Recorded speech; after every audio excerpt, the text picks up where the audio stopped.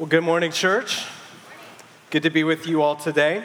If you would please open up to Acts chapter 25. That's where we're going to be today. That's page 934 in the Bible on your row. And happy Mother's Day to all of our moms in the room. Hopefully you haven't gotten tired of hearing that yet this morning. I hope that your morning has been filled with all of your favorite things, and after you go and gorge yourself on chips and salsa at lunch, like a good Texan, I hope that you can go home and put on your bathrobe and sweatpants and be off duty. Some of you guys are like, I wear yoga pants, this is the Woodlands? Look, if that's you, put on your yoga pants and rock it. If you're a quiche and tea cakes lady, go and do that. If it's a Mother's Day brunch, go have fun. The important thing is that today is about you, and we're celebrating you today, and we're very excited that you guys are here. Church, we have great moms here at C3. I hope you realize that. The moms here at C3, if you have been around this group of people at all, this is an incredible group of families. They're incredible moms here who sacrifice for their kids and love their kids and give up so much for their kids to point them toward things that are right and good and true, and to give them hope in Jesus, and to serve them well, and to make sure that those kids are well cared for. You give up sleep. You sacrifice to be present. And that's not just our moms with little ones at home. Motherhood, our moms who've got older kids or kids who are out of the house. We see the way that you stay engaged and present in your children's lives, how you've become good counsel and wisdom for them, how you seek to continue to sacrifice so that they would grow and become amazing young adults or adults with kids. And we see that, we appreciate that, and we love that about you. Now, for those of you who aren't moms, either by choice or age or circumstance, let me be clear this morning. A morning like Mother's Day is a great chance for us to celebrate moms, but hear this, your beauty, your destiny, your usefulness to the kingdom, your femininity is not wrapped up in motherhood, right? Motherhood is a grace and a gift, but it's not why God made you. God made you first and foremost so that you would know him, and in knowing him, enjoy him. And so if that's something that you're like, man, I want to be a mom someday because that just hasn't been on the cards for you, that's a good thing to pursue, and that's a good thing to want. And if you want to be a mom someday, and for whatever circumstance that hasn't happened for you, or it's come through grief, it's come through loss, please know that that doesn't diminish the value or the longing or the desire for motherhood, but it does provide hope this morning, that our hope is not in our ability to be moms or to enjoy our kids, but ultimately our hope is in Jesus, and our hope is in the fact that wherever we're at today, he loves us, he cares for us, he has a purpose for us, and he knows the longing of our heart. And so I hope regardless of where you're at with that today, that truth provides grace to you, and happy Mother's Day to you moms. So as we come into Acts today, I was really wrestling with how to take this passage and make it a Mother's Day sermon, because basically what we're going to do is we're going to see Paul in prison. And I was thinking about the parallels here, and I was really wrestling with it, and I started thinking about it, and I was just like, okay, Paul can't go anywhere. He's stuck in the same building day after day. He keeps saying the same thing to the same people over and over and over again. Nobody's listening to him. Most of his meals are probably eaten cold, and he doesn't get to eat them when he would prefer to eat them. And really what he wants to do, I mean, he's already told us this, he just wants to get out of Dodge and go to Italy. And I was thinking about that, and I was just like, how does that relate to moms? So if y'all can help me maybe after the sermon today see some parallels, I'd really appreciate that. It was really hard to find some overlaps. But all joking aside, this isn't a Mother's Day sermon, but it is a sermon that will cause us as a people to think deeply and wonderfully about the truth of Scripture. And here's the deal, moms. That's the best Mother's Day sermon that we could have. If you can walk out of here and you can see what Jesus wants to say to you from the Scripture, and that can be an encouragement to your soul so that you continue to press in and fight the good fight and love and serve your family well, that's the best gift that I could give you this morning. So be encouraged, mamas, be encouraged, church. That's where we're going to go today. So today what we're going to do, we're going to pick up in Acts chapter 25, and we're going to look at the last defense or explanation really that Paul gives here in Acts. And when everything is said and done today, the result of looking at this is that we're going to talk about evangelism. We're going to talk about evangelism in the church. And odds are when you hear that, there's an immediate connotation that comes to mind. The moment that someone says the word evangelism, there are thoughts that come into your head about what that means. And sadly, for most of us in the church, it isn't a great one. right? We don't hear that word and we go, oh yeah, I'm so glad we're talking about that this morning. That's like my favorite thing in the world. I literally was just hoping that we would get to talk about it today, right? Most of us, when we hear that, it provokes guilt for us because we're like, yeah, evangelism, about that. Yeah, that's really good. Yeah, good. It's a good thing, right? For some of us, it's really off-putting because maybe we've seen people open up their mouth and get really passionate and really loud and really obnoxious about telling other people about Jesus, or maybe someone has done that to us and we're like, dude, that's really off-putting. Like, I don't know if you understand, but that's not helpful here. Like, I remember being a college student and walking around campus, and every college campus has the one guy who goes into the quad and like starts talking about Jesus loudly and openly, right? And you're just like, you're not winning anybody to the gospel, dude. Like, you're not. I am so grateful for your zeal, but stop. Like, please stop. Maybe that was just me. I wasn't that guy, by the way. I was the guy who was walking by like, don't talk to me, don't talk to me. For some of us, it provokes fear, right? Like, you're like, dude, I can't tell my barista at Starbucks my coffee order without getting nervous. Don't ask me to open up my mouth and tell someone else about Jesus. Like, talking makes me scared. Like, I'd be happy to live, in a quiet place and only interact with people at the end, at the edge of my fingertips or my keyboard. Like, please don't make me talk to anybody. Right? And for some of us, you're like, well, that's not my spiritual gift, so, I'm not going to really focus on that. For some of us, we don't see what the challenge is here, but the truth is, church, we are all called to share the gospel. We're all called to share the gospel. 2 Corinthians 5:20 says that we're ambassadors for Christ. God makes his appeal to people who are broken and longing for an answer to their sin problem through us. The appeal that God makes to this broken world happens as Christians open up their mouth and communicate the gospel. 1 Peter 3:15 says, always be prepared to make a defense to anyone who asks you for a reason for the hope that you have. And Romans 10:14 says, how will they call on him of whom they have not believed? And how are they to believe in him of whom they've not heard? And how are they to hear without someone preaching? And really the word there is proclaiming. So, church, it's our call, and it should be natural for us to want to share Jesus with others and to tell people about what he's done and what he's continuing to do in us. So let me be clear. This is not going to be a guilt you into feeling bad about sharing the gospel so you leave here and go and try really, really hard to do better message. This isn't going to be a make you feel bad that you haven't told your neighbor about Jesus in the last 2 years, even though you've known him and you've passed by him every single day. Message. That's really not the point. In fact, I think that's really counterproductive. What I want us to see this morning from Acts chapter 25 is I want us to see how Paul shared the gospel.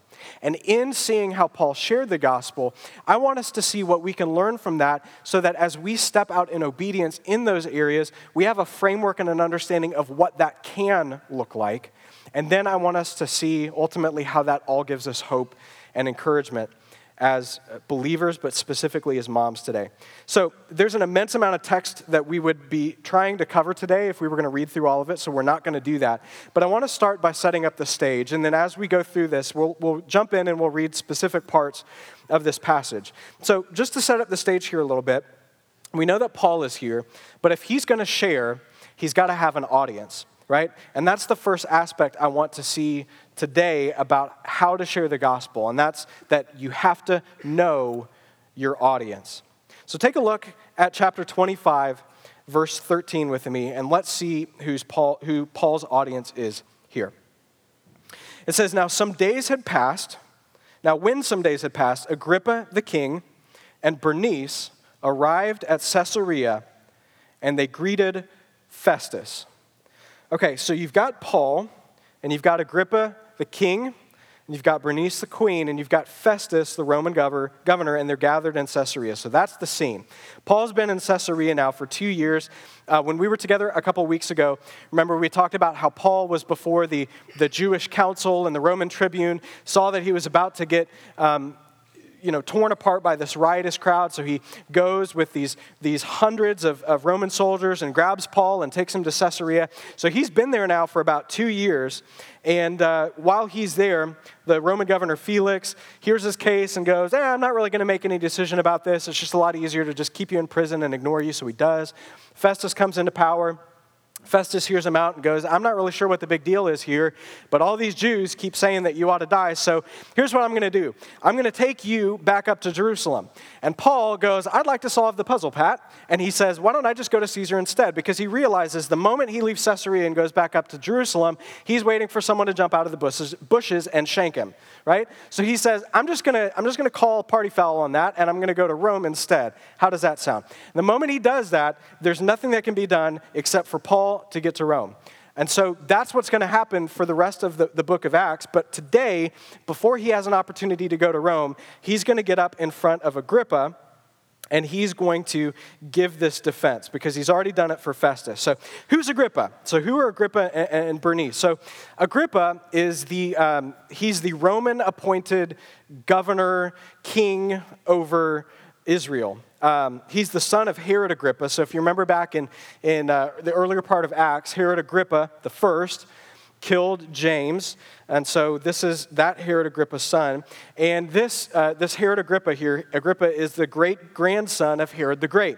Remember Herod the Great, if you remember back in all of our Christmas stories, Herod's the one who wanted to go around and kill all the babies in Bethlehem and Jerusalem and Nazareth who were under the age of 2. So great family. You really wanted to be friends with the Herods. Honestly, you did, because otherwise they would just find a good reason to kill you. So this is not like a great situation for Paul to be hanging out in front of Agrippa.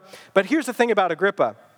Agrippa, for all of his family dynamics, for all of his faults, was actually incredibly well-versed in Old Testament Jewish theology and in history, according to multiple historians. And so Festus looks at him, and basically what the conversation here in Acts 25 looks like is this.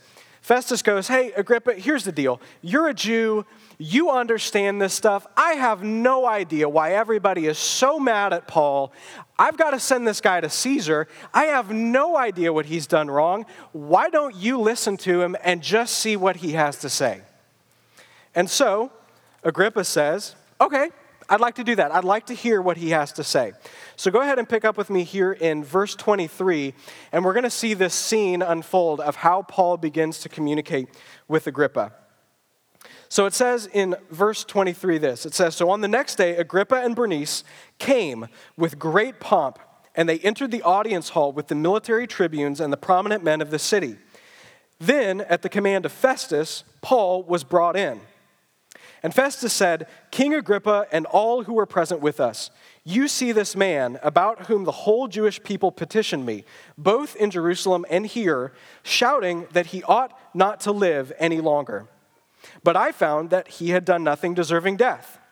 And as he himself appealed to the emperor, I decided to go ahead and send him. But I have nothing definite to write to my lord about him.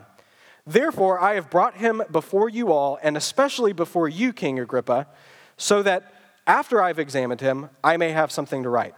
For it seems to me unreasonable in sending a prisoner not to indicate the charges against him. So Agrippa said to Paul, you have permission to speak for yourself. Then Paul stretched out his hand and made his defense.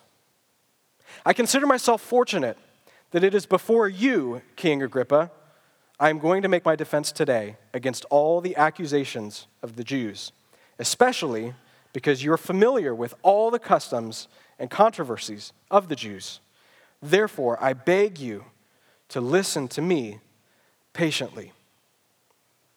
So if you can imagine the scene here, you've got this Raggedy Paul the prisoner who comes in, and you've got this massive parade of these highly decorated Roman governors and Jewish kings and military tribunes and noblemen of the city walking into this audience hall to hear what this guy Paul has to say. Paul knew that he was in front of an incredibly influential and powerful group of people. He was preaching to a packed house. But when it's finally Paul's turn to speak, I want you to notice who he speaks to. He's not speaking to the crowd. He could have chosen to address everybody in the room.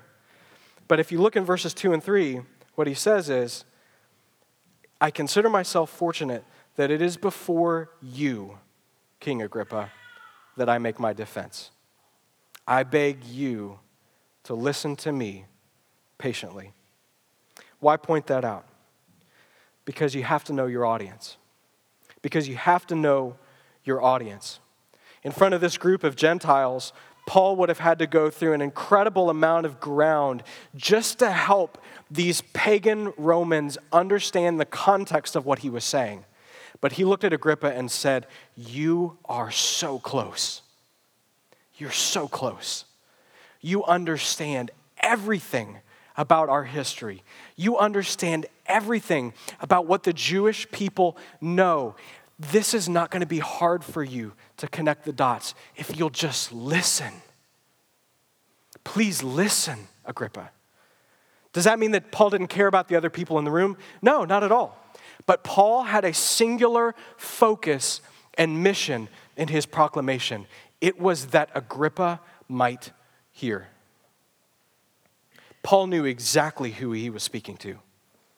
I believe Paul knew that if this man, Agrippa, who is a friend of Rome, but also the king over the Jews, if he could come to faith in Jesus, what would that mean for the Christian community? What would that mean for his Jewish brothers who he longed to have know Jesus, to have one of the most visible and powerful and notable people in all of Israel come to understand that the prophets proclaimed Christ when they were proclaiming the Messiah? Similarly, church, we have to understand that when it comes to sharing the gospel, we have an audience. We have an audience. Whether you believe it or not, you have an audience. Moms, your kids are watching you to see how the gospel impacts the way that you live. Dads, your kids are watching you. Your coworkers are watching you. You have an audience. You have to know your audience. You have to know that the moment that you have been singularly identified as a Christ follower, that people are paying attention to what you have to say. And when you get ready to open up your mouth and communicate about Jesus, you need to know exactly who you're talking to. But there's a caveat to knowing your audience, and it's also this. Your audience is not only the person who's sitting in front of you. Your Father in heaven is watching you as well. Now, for most people, you might hear that and go, well, that makes me a little bit nervous. Surely he's going to be embarrassed of anything I say. Maybe that's just me. Here's the deal. There brings no greater joy to your Father's heart than that you open up your mouth and tell others about the hope that he's given you. He's proud of you. When you open up and you share the gospel, he is with you to empower you and to guide you and to help you in all of your power and in all of your ability with his strength, with the spirit that he provides you to proclaim Jesus boldly. We have to understand that we have an audience. We have to be conscious of where they're at before we share the gospel. And then we have to be mindful of the fact that our audience is both them and our Father in heaven who cares deeply about us. A short example for you about knowing your audience. So Paul here, at least in this instance, understands that his audience is this man, this Agrippa, who understood the Jewish Old Testament. One of the first times I shared the gospel, I became a Christian when I was 15, and immediately I realized my best friend in the world was a dreadlocked, pot-smoking atheist who was trying to convince me to join him in doing these weird kind of meditations. So that was my life before I knew Jesus, and then, this immediately became like this new thing. And so I remember sitting down with him. His name's Colby. We ended up sitting down at Chick-fil-A. There wasn't even a Chick-fil-A at that point. Remember back in the day when, if you wanted to get chicken, you had to go to KFC? What did we do before Chick-fil-A? It's just insane to me, right? So we sat down at KFC on Highway 6 in Sugar Land, and I remember looking at him, and I was just like, I want to tell you about Jesus, but the first thing I did is I said, help me understand what you believe. I don't understand what you believe. Help me understand what you believe, because I feel like my life has changed, but before I open up my mouth and I tell you about what Jesus means to me, I want to just understand, where are you at? Did your family grow up in church? Have you ever been to a church before? What do you believe? And I remember sitting down with him, and because I'm insane, I was just like, well, here's what we'll do. I want you to give me one of your books about meditation, and I want you to read Mere Christianity, and we'll just get together and we'll talk about it. Now, at 15, for anybody to be able to understand C.S. Lewis and be able to dialogue about it at all, your SAT score better be through the roof, right? I remember sitting there trying to read it and being like, he's saying big words that make sense. What do you think about that, Colby? Right? But here's the deal. The reason I say that is because what made sharing the gospel with him over the years so incredibly effective was that I sat down and I just tried to understand who he was, where he was coming from. I had to know my audience. And I'm guessing for many of you, unless God has just given you an incredible gift to be able to go into a room and be like, there's people in here who don't know Jesus, and then communicate with them. Most of you have shared the gospel with people through relationship, where you know them, you understand where they're at, you understand their history, you understand their upbringing, and then you take the gospel and you apply it in a way that they would understand. Which actually leads us into the second thing I want us to see about how to share the gospel, and that's this. 2, you should find common ground and understand where they're coming from. What do I mean by that? Well, in verses 4 through 8 here, we're not going to read it, but Paul's basically going to look at Agrippa and he's going to say, hey, Agrippa, here's the deal. The first thing you need to know about me before I tell you anything else is that I'm a Pharisee, and the reason that I'm on trial is because of the promise that God made to our fathers, the promise that was made to the 12 tribes. That's why I'm on trial. Now, to you and I, that may not mean anything. But to a Jew in Paul's day, that would have immediately helped them to find common ground. Because the moment that Paul says Agrippa, it's because of the hope in the promises that the God of our fathers made to the tribes that I'm on trial. Agrippa, as a Jew, would immediately go, I know those promises. I want those promises. I'm hopeful for those promises. Okay, Paul, you've got my attention. What is it that you want to tell me? What do you want to tell me? You're speaking my language now. You have hit on something that I understand. You are speaking in a way that helps me connect dots. Now you've got my attention. What is it that you want to tell me? For us, I think, church, one of the most central things to sharing our faith is finding common ground. I think one of the reasons that many of us don't tell others about Jesus is because of exactly what I said earlier. We think that we've got to bust in the door and be like, I'm going to tell you about Jesus right now. Buckle up, Buttercup. And you're like, I don't know how to do that. I don't want to do that. That feels really invasive. I'd probably be offended if someone did that. If someone walked in and, challenged you on your political views, like, boom, I'm going to talk to you about politics. You'd be like, hello? I wasn't ready for this. I don't want to talk about that right now, right? The reality is that most of us can't and shouldn't just walk up to people and be like, hey, you've sinned and fallen short of the glory of God, and if you were to die today, you'd go to hell, and I want to tell you about the reason that you should trust in Jesus today. That doesn't work for most of us. That would be intimidating. That would be hard. It would be off-putting for many people.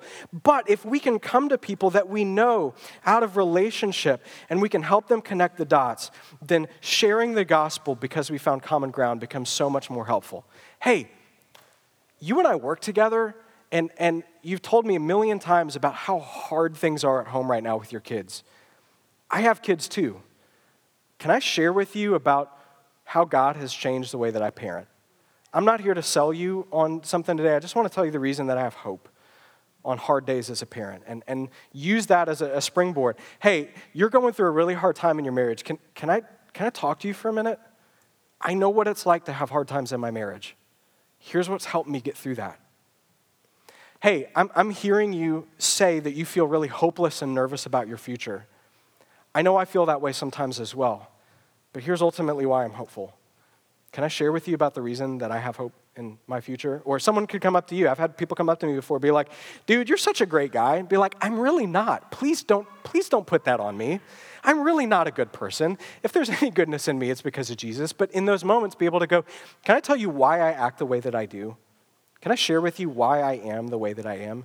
It's not because I just wake up and roll out of bed in the morning and I'm like, I'm an amazing person. Everybody should follow me. I'm awesome, right? Most days I don't think that. Some days I do. It's usually on vacation. Vacation Chris is a good Chris. So no, I mean, you find common ground with people. You find ways to interact with them, to help them understand where you're coming from and help them connect the dots, right? Inevitably, church, most of the people I've shared the gospel with are people that I've built rapport with. And it's out of that I've been able to be heard.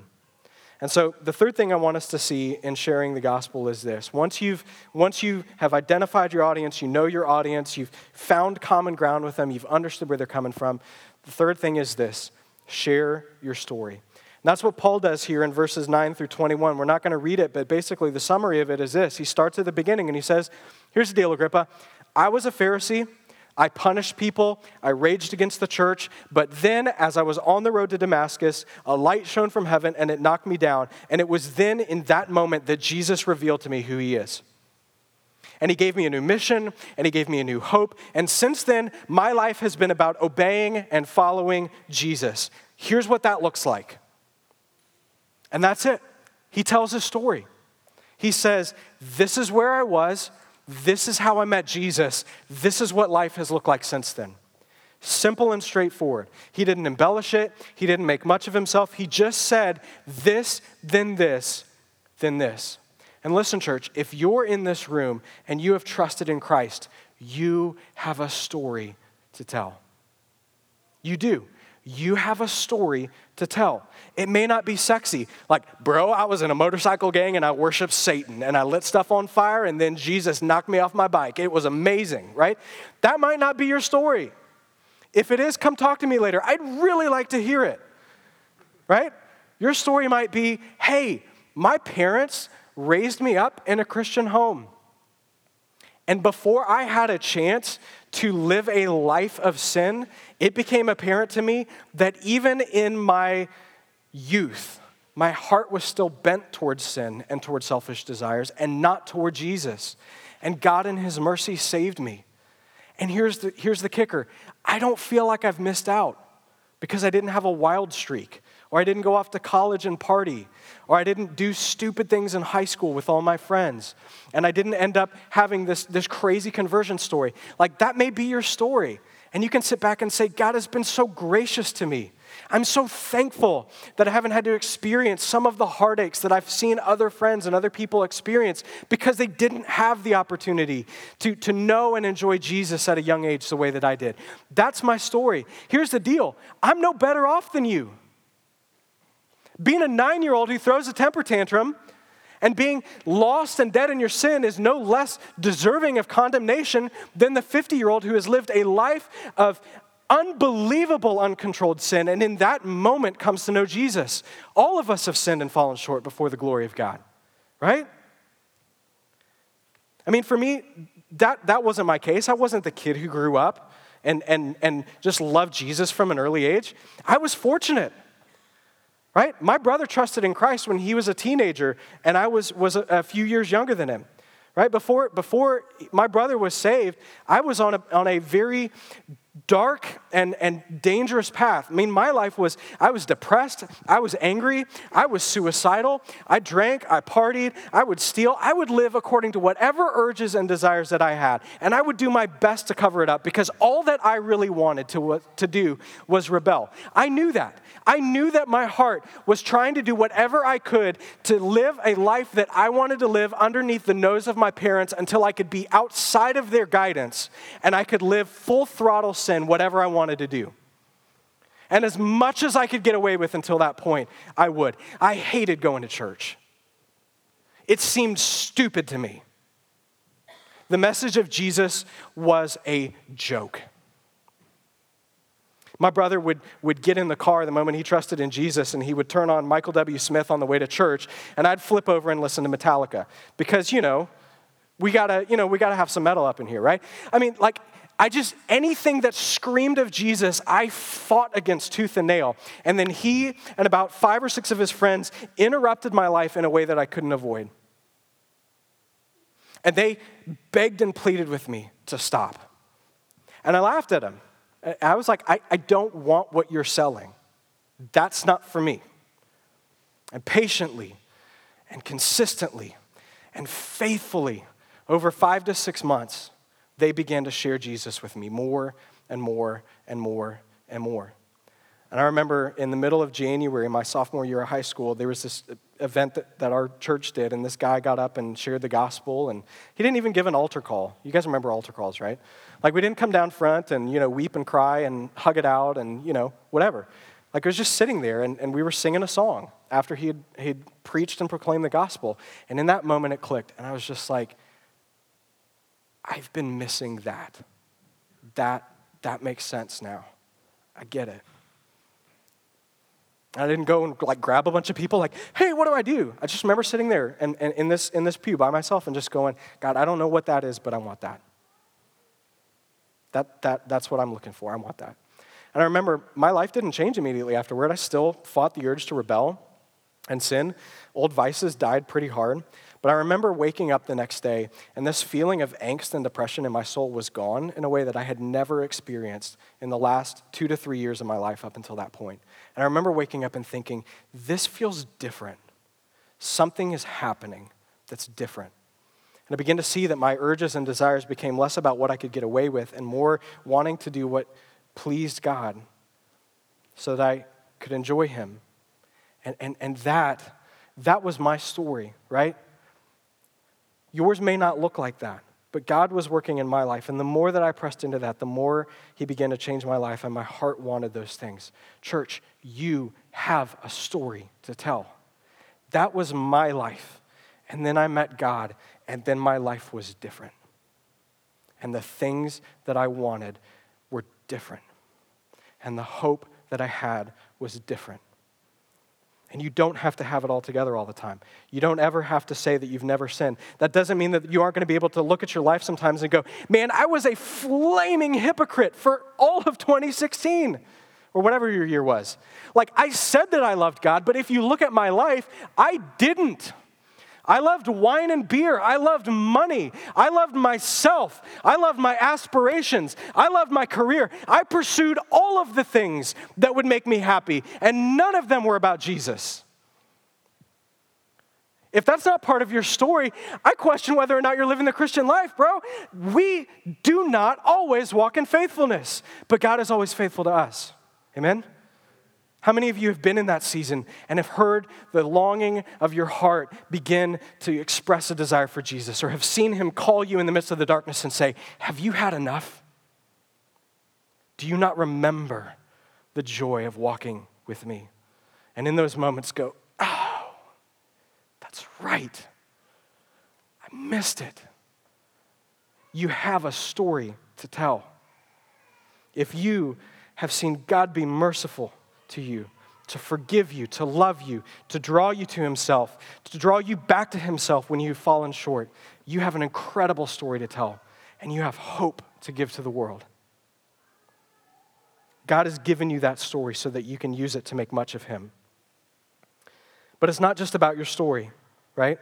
It's helpful for people to see and understand where you've been and where you're coming from, but you also have to present the message to him, right?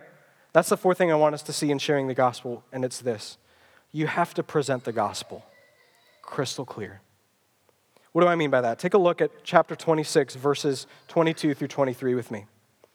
Paul, at the end of telling his story, looks at Agrippa and says this, "To this day, I have had the help that comes from God, so that I stand here testifying both to small and great, saying nothing but what the prophets and Moses said would come to pass, that the Christ must suffer, and that by being the first to rise from the dead, he would proclaim light, both to our people and to the Gentiles." Paul presents the gospel message crystal clear. Jesus suffered, Jesus died, Jesus rose again, so that light would be proclaimed. This idea of light comes from Isaiah 49:6, where speaking of the Messiah, God says, "I will make you a light for the nations, that my salvation may reach to the end of the earth." An idea of light is of salvation. So in other words, what Paul is saying here in Acts is, Jesus suffered, Jesus died, Jesus rose again so that people could be saved. That's the gospel message. Crystal clear. Let me be clear with you, church. There isn't a magic formula of what to say to share the gospel with someone, but you have to communicate this truth. That Jesus died for our sins and rose from the dead so that we could be saved. Crystal clear and simple, right? That's our hope. That's our hope. All of us have sinned, right? We all fall short of God's standard. If I gave every single one of us in this room a baseball and said, let's try to hit the North Pole, right? Like, Some of you in here, like Paul Benitez, would throw the ball much further than all of us, but none of us are coming close to the North Pole, right? It doesn't matter. Our efforts in whatever direction we run will always fall short of the standard. And the Bible says the consequence of falling short and having sinned is that we deserve death. That's what our deeds have earned. But God, in His mercy, saw us in the midst of our predicament, and instead of sitting back and going, that stinks, no, He said, I'm going to send my Son to take the punishment that you deserve upon Himself. Jesus died in our place for our sin. And rising from the dead, He proved that death no longer had the final say, and that He stands presently, now and forevermore, to intercede and offer forgiveness on behalf of anyone who would call upon Him. That's the gospel. If you would trust in Jesus to save you from your sin, you can have eternal life and a right relationship with God both now and forevermore. You have to communicate that message. We have to be clear with people about that, church. We have to be clear with ourselves about it. Church, Jesus doesn't want people to come into this building. He doesn't want people to be more religious. He doesn't want people to sin less or try to be better. He's not asking people to give Him their hearts or give Him their lives. Jesus wants to take people who are spiritually dead and make them alive. He wants to drag you from the bottom of the lake and set you on shore and perform CPR to a dead heart and breathe life into you. That's our condition before Jesus. He doesn't want you to give Him your heart. He wants to give you a heart that loves Him. He doesn't want to have you give Him your life. He says, you have no life to give me. I'm going to give you life. That's what Jesus wants. He wants to cancel people's debt and make them right with Him. He doesn't want our actions, our attempts, our effort to be good. He wants you. He wants you to trust Him and follow Him and find satisfaction in Him and wake up in the morning and go, no matter what happens today, my Father in heaven loves me fiercely. And I will take that to the bank today because I don't know what's going to happen the rest of the day, but good or bad, I'm secure. That's what we communicate. And the fifth and final thing is this. Once you've shared, you have to invite them to trust. What do I mean by that? Look at verses 25 through 29 with me. Paul said, I'm not out of my mind, most excellent Festus, but I am speaking true and rational words. For the king knows about these things, and to him I speak boldly. For I am persuaded that none of these things has escaped his notice, for this has not been done in a quarter. King Agrippa, do you believe the prophets? I know you believe. And Agrippa said to Paul, in a short time, would you persuade me to be a Christian? And Paul said, whether short or long, I would to God that not only you, but also all who hear me this day might become such as I am, except for these chains.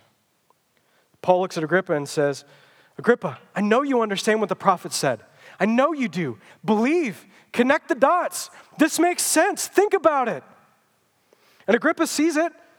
He knows what Paul is doing, right? He calls him out. He goes, are you trying to make me a Christian? And Paul doesn't apologize for it, does he?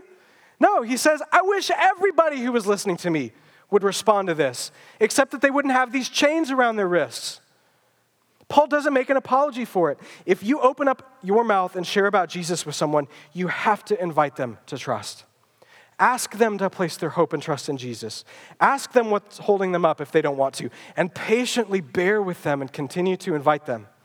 My friend Richie used to explain it this way. He would say, what if I had 4 box seats to an Astros game later tonight, and you're my friend, and I come up to you and I say, hey, guess what? I've got 4 box seats to the Astros game tonight. I'm going, and I've got 2 friends who are going with me, but nobody's spoken for the 4th ticket. See you later. What would you be doing? You'd be chasing after him like, are you going to invite me, bro? I want to go.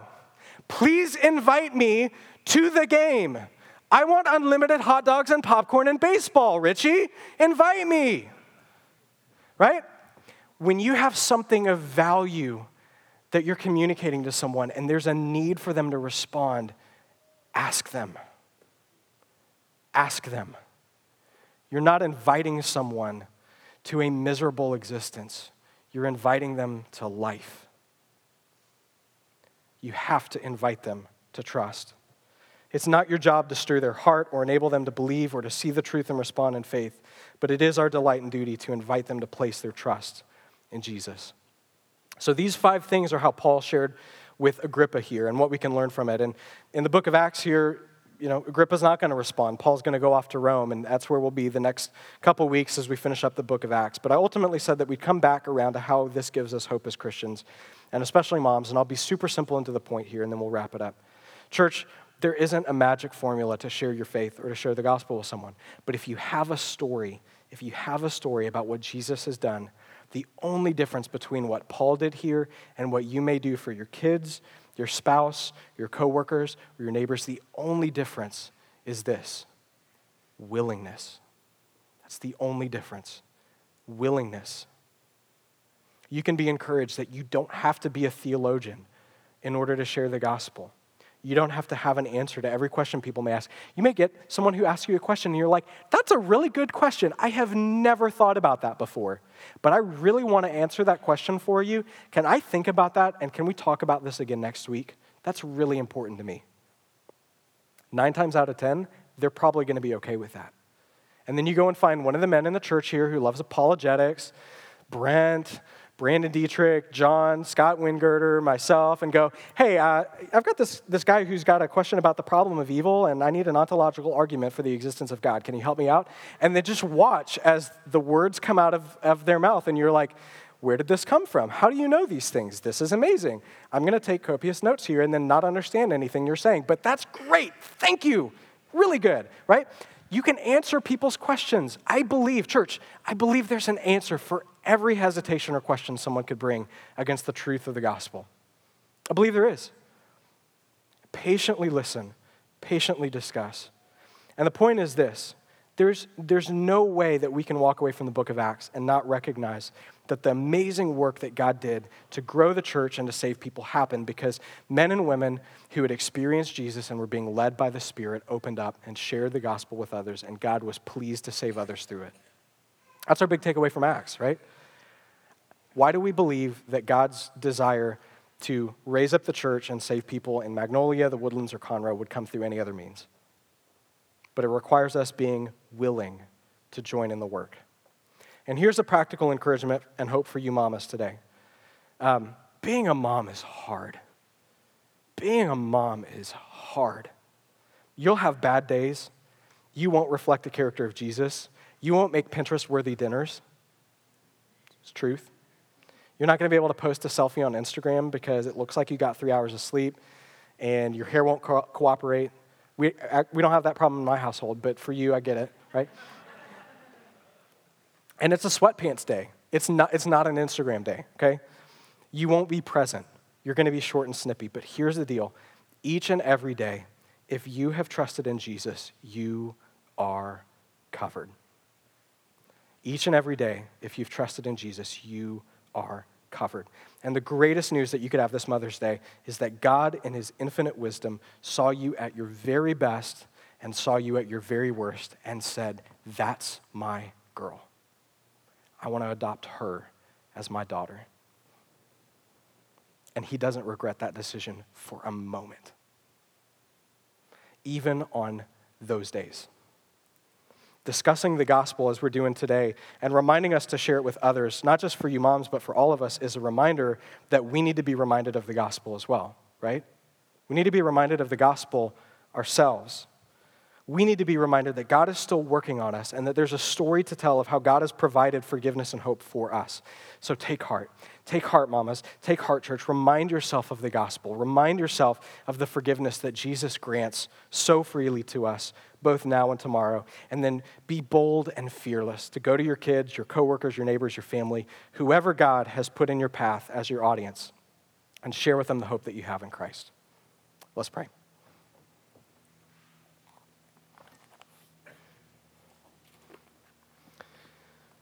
Lord, our prayer before we dug into your word this morning was that you would overflow in us. King Jesus, we want that. Would you fill us with your Spirit? Would you saturate us in our lives with your word so that when we exist, there's an overflow of the goodness and the hope and the mercy of Jesus that comes out of us, so that our kids see it, our neighbors see it, our coworkers see it, that you might use us to make much of Jesus, that you might use us to tell your story that you are doing inside of us, that you might allow us to be part of the work that you're doing to draw people to yourself.